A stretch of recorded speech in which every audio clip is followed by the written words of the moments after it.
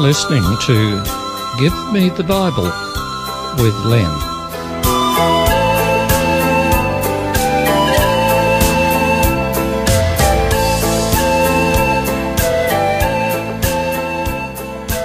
Today's program is entitled Paradise.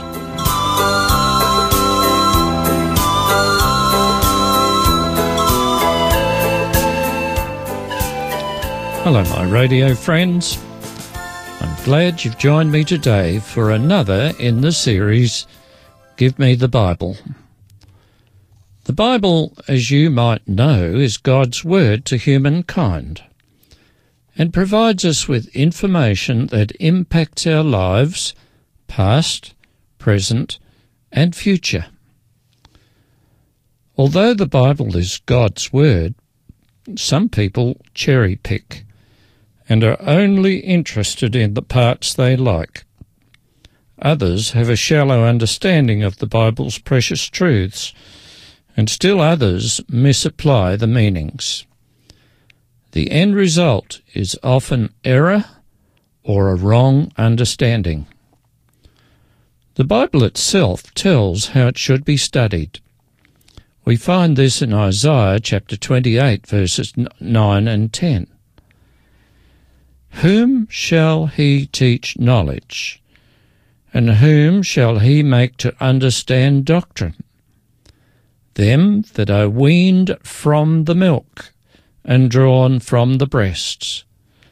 For precept must be upon precept, line upon line, here a little, there a little. In other words, to have a mature understanding of God's word, it is necessary to compare what it says about a particular subject from as many places as possible before coming to a conclusion. I fear that many Christians who claim to believe the Bible have a very cursory and immature understanding of it. Moreover, I think there are ministers in some churches who don't know the Bible very well, and as a result may lead their congregations into error. Today, I want to share with you an issue about the future. I strongly feel that many otherwise sincere people have been led astray regarding this issue because of shallow theology and incomplete study. It's about paradise. So where does the idea of paradise come from? There are 3 references that use the word paradise in the Bible. The first is found in Luke 23:43. The second is in 2 Corinthians 12:4, and the third in Revelation 2:7. Before we look at these texts, we should define what the term paradise means. There are 2 main understandings of this term. The first meaning is simply heaven. In other words, paradise means heaven, the place where God dwells. The second understanding is more obscure and is of dubious origins. Paradise is said to be a holding place where the righteous dead go before going to heaven. But there's quite a bit of confusion over this topic, and it needs to be cleared up. It is my strong opinion that the holding place concept has its origins in the Roman Catholic traditional teaching of purgatory. This teaching, along with the holding place paradise concept, is firmly based in a lie told by Satan in the Garden of Eden to Adam and Eve. The lie was in contradiction to what God had said. God had said that if Adam and Eve sinned, they would die. But Satan said they would not die. So who was right, God or Satan? Well, Adam and Eve are dead, but the lie told by Satan has continued on and on through the ages and with many cultures. It is a commonly held belief that after a person dies, he or she goes to heaven or hell or paradise, or in the case of the Roman Catholics, to purgatory. Too bad for what God said. He said sinners would die. But man has swallowed Satan's lie that at death the body ceases to function, but the spirit goes off to some other place. Supposedly, according to one theory, Christians go straight to heaven when they die. According to the other theory, Christians go to paradise, a so-called holding place for the saved until the judgment is completed and Jesus returns to earth. So what does the Bible really say about what happens when someone, say a Christian, dies? One of the most definitive statements is found in Ecclesiastes 12:7, where it says, "Then shall the dust," that is, the dead body, "return to the earth as it was, and the spirit will return to God who gave it." So then, we must determine what the spirit is. According to the holding place theory, the spirit is the intellect, the mind, if you like, and it supposedly goes to an intermediate place called paradise, and is held there for safekeeping by God until later events when it is connected to a body. But the spirit is the life. Life is given by God, since God is the life-giver. The spirit is not thoughts, the mind, or the intellect. It is life. If the spirit is the thoughts, the intellect, or the mind, then we have to consider the implications of a contradiction. Because in Psalms 146 verse 4, the Bible plainly says regarding death, "His breath goes forth, he returns to the earth, in that very day his thoughts perish."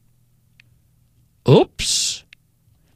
Supposedly, if the spirit is the mind, the thoughts should continue, but the Bible plainly says the thoughts perish at death. And then there's another verse in Psalms 115 verse 17.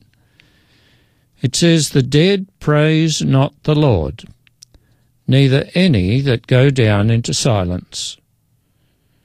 Surely, if the dead Christians are in a holding place protected by God until the time of the judgment is finished and Jesus comes back to earth to collect the saints, they should be full of praise to God. But the Bible says they do not praise the Lord. The idea that the saved dead go to a holding place named paradise is certainly not supported by the scriptures I just read to you. At death the thoughts perish, and there is no praise. So then, where do people get the idea of paradise as a holding place? As was mentioned earlier, there are 3 texts referred to in an attempt to justify the holding place paradise position.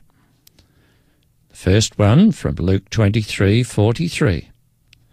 Jesus is speaking to the thief on the cross, that is, the thief who acknowledged him as the Christ, and who exclaimed, "Jesus, Lord, remember me when you come into your kingdom." Jesus answered him, I tell you the truth today, you will be with me in paradise." Soon after that, Jesus died.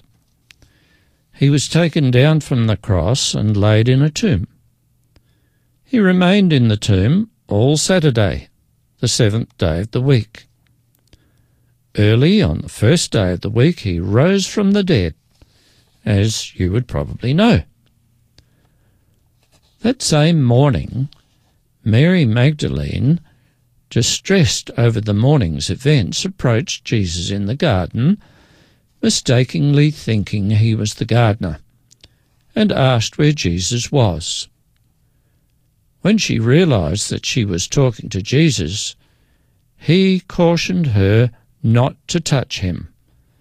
"For I have not returned to my Father," he said. And you can read that in John 20, verse 17. So was Jesus in paradise on Friday after he died? If he had been, then he would have been with God the Father. But Jesus said that he had not yet been with the Father. And then there's another question. When did the thief die? We're not told, but we do know that his legs were broken just before the end of the day as he was still alive. The legs were broken for 2 reasons. Firstly, to prevent an unlikely escape during the night, and secondly, to speed up death.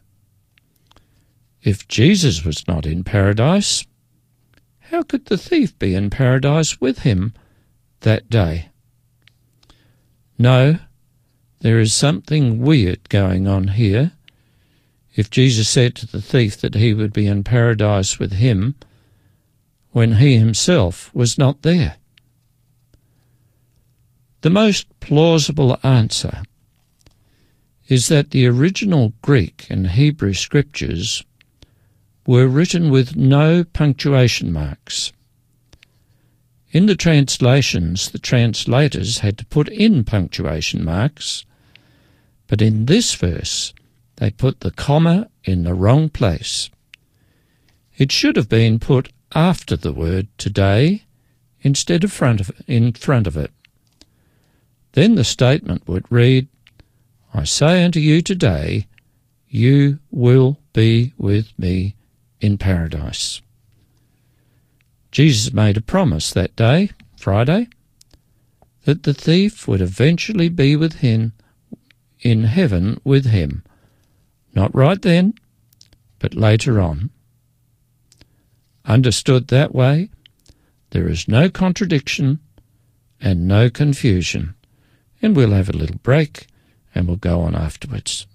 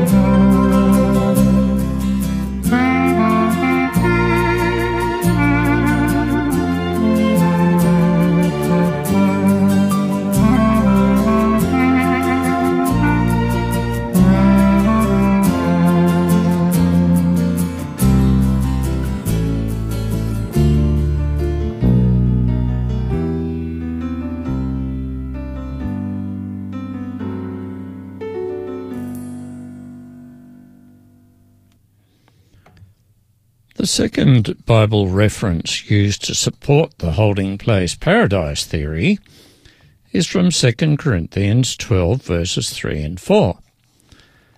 The Apostle Paul wrote this, "And I know that this man, whether in the body or apart from the body I do not know, but God knows, was caught up into paradise.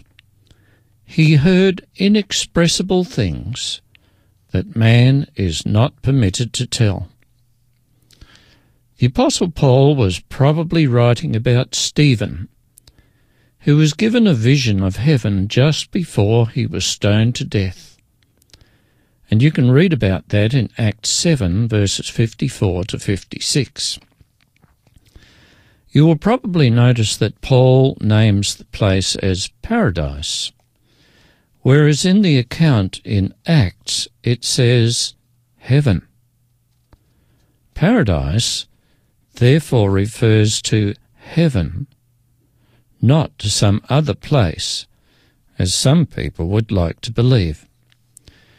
Now, the third reference used to support the theory of paradise as a holding place for the righteous dead is found in Revelation 2, verse 7. It says, "He who has an ear, let him hear what the Spirit says to the churches. To him who overcomes, I will give the right to eat from the tree of life, which is in the paradise of God." The holding place supporters maintain that the spirits of the righteous dead go to paradise, right? But the verse I just read to you talks about the overcomers eating in paradise. Do spirits eat? No, of course not. A body is necessary to eat, just as Jesus showed after the resurrection when he ate a piece of broiled fish in the presence of his disciples and told the disciples to touch him so they could see for themselves that he was real and not just a spirit. Now, you may have noticed from the text from Revelation that the tree of life is in paradise. In Revelation 22 and the first two verses, the tree of life is to be found in the New Jerusalem, the holy city, where God lives in heaven. So the text used to support the holding place paradise theory is, when one examines it more carefully, is a wrong idea. It concerns me that so many sincere and well-meaning people have swallowed the paradise theory hook, line and sinker. It is not biblical, and it has its roots in Catholic mysticism. It is similar to the Catholic doctrine of purgatory, which is part of Catholic tradition known as the Majestica, which, by the way, Catholics regard as more important and having more authority than the Bible. Catholic scholars have attempted to give credence to the purgatory idea by trying to support it from the Bible. I've read what they've come up with, and it is not plausible. In fact, in my opinion, although written by people who are acclaimed as scholars, what they have written undermines them as educated men. They might as well have tried to get supporting evidence for the purgatory idea from a recipe book for pastries and pies. It would have given as much support as they tried to make out from the Bible. The concept of purgatory is based around the idea that when someone, a Catholic, dies, there are some lesser sins described as venial sins that had never been forgiven. Therefore, they say it is necessary for those sins to be forgiven. The living relatives and friends are then required to pray for those who are in the place called purgatory, to make confession for their sins and purge them from those remaining sins. I might also add that the Church is quite happy to receive monetary payments so that the purging process can be hurried along. Then the dead, well, the not really dead, who are in purgatory attain a greater state of perfection due to the efforts by others on their behalf. When they finally reach the point where there are no sins left to forgive and they've become perfect, they may come into the presence of God and live happily ever after. You know, the idea of purgatory promotes salvation by works. In this case, the works of friends and relatives. But the Bible fiercely states that salvation is a gift by our gracious God. Salvation is by grace through faith. The holding place paradise theory is part of, but is slightly different to the Catholic doctrine, and some Protestants retain this idea. Like many of those kind of beliefs, it is mystical and obscure, and I cannot accept it. My faith is based on clear statements from the Word of God, statements that are supported by the rest of Scripture, statements that make sense and don't plunge my mind into dark and unexplained mysteries. I want to say it clearly.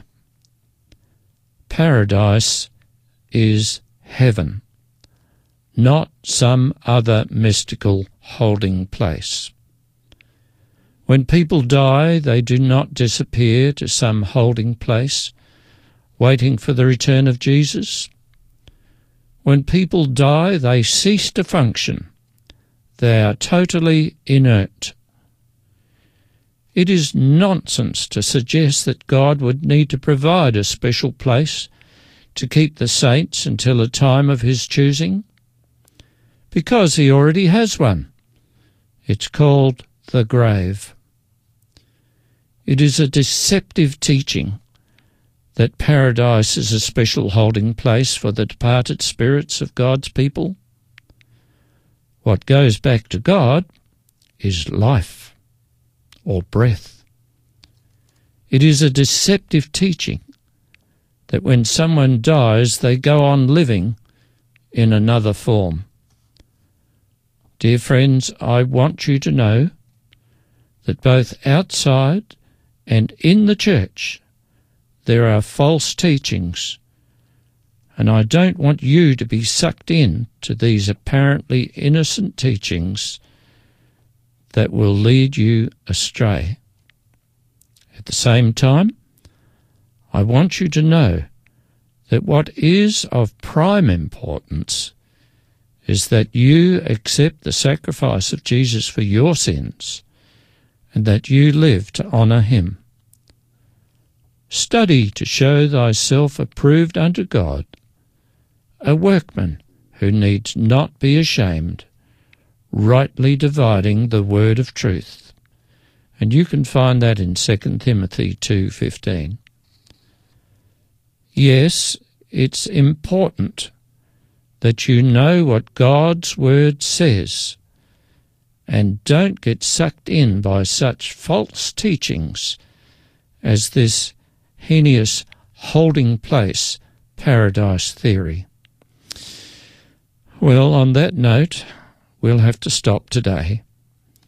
And until next time, I wish you a right understanding of Scripture, and I wish you God's blessings and peace and joy.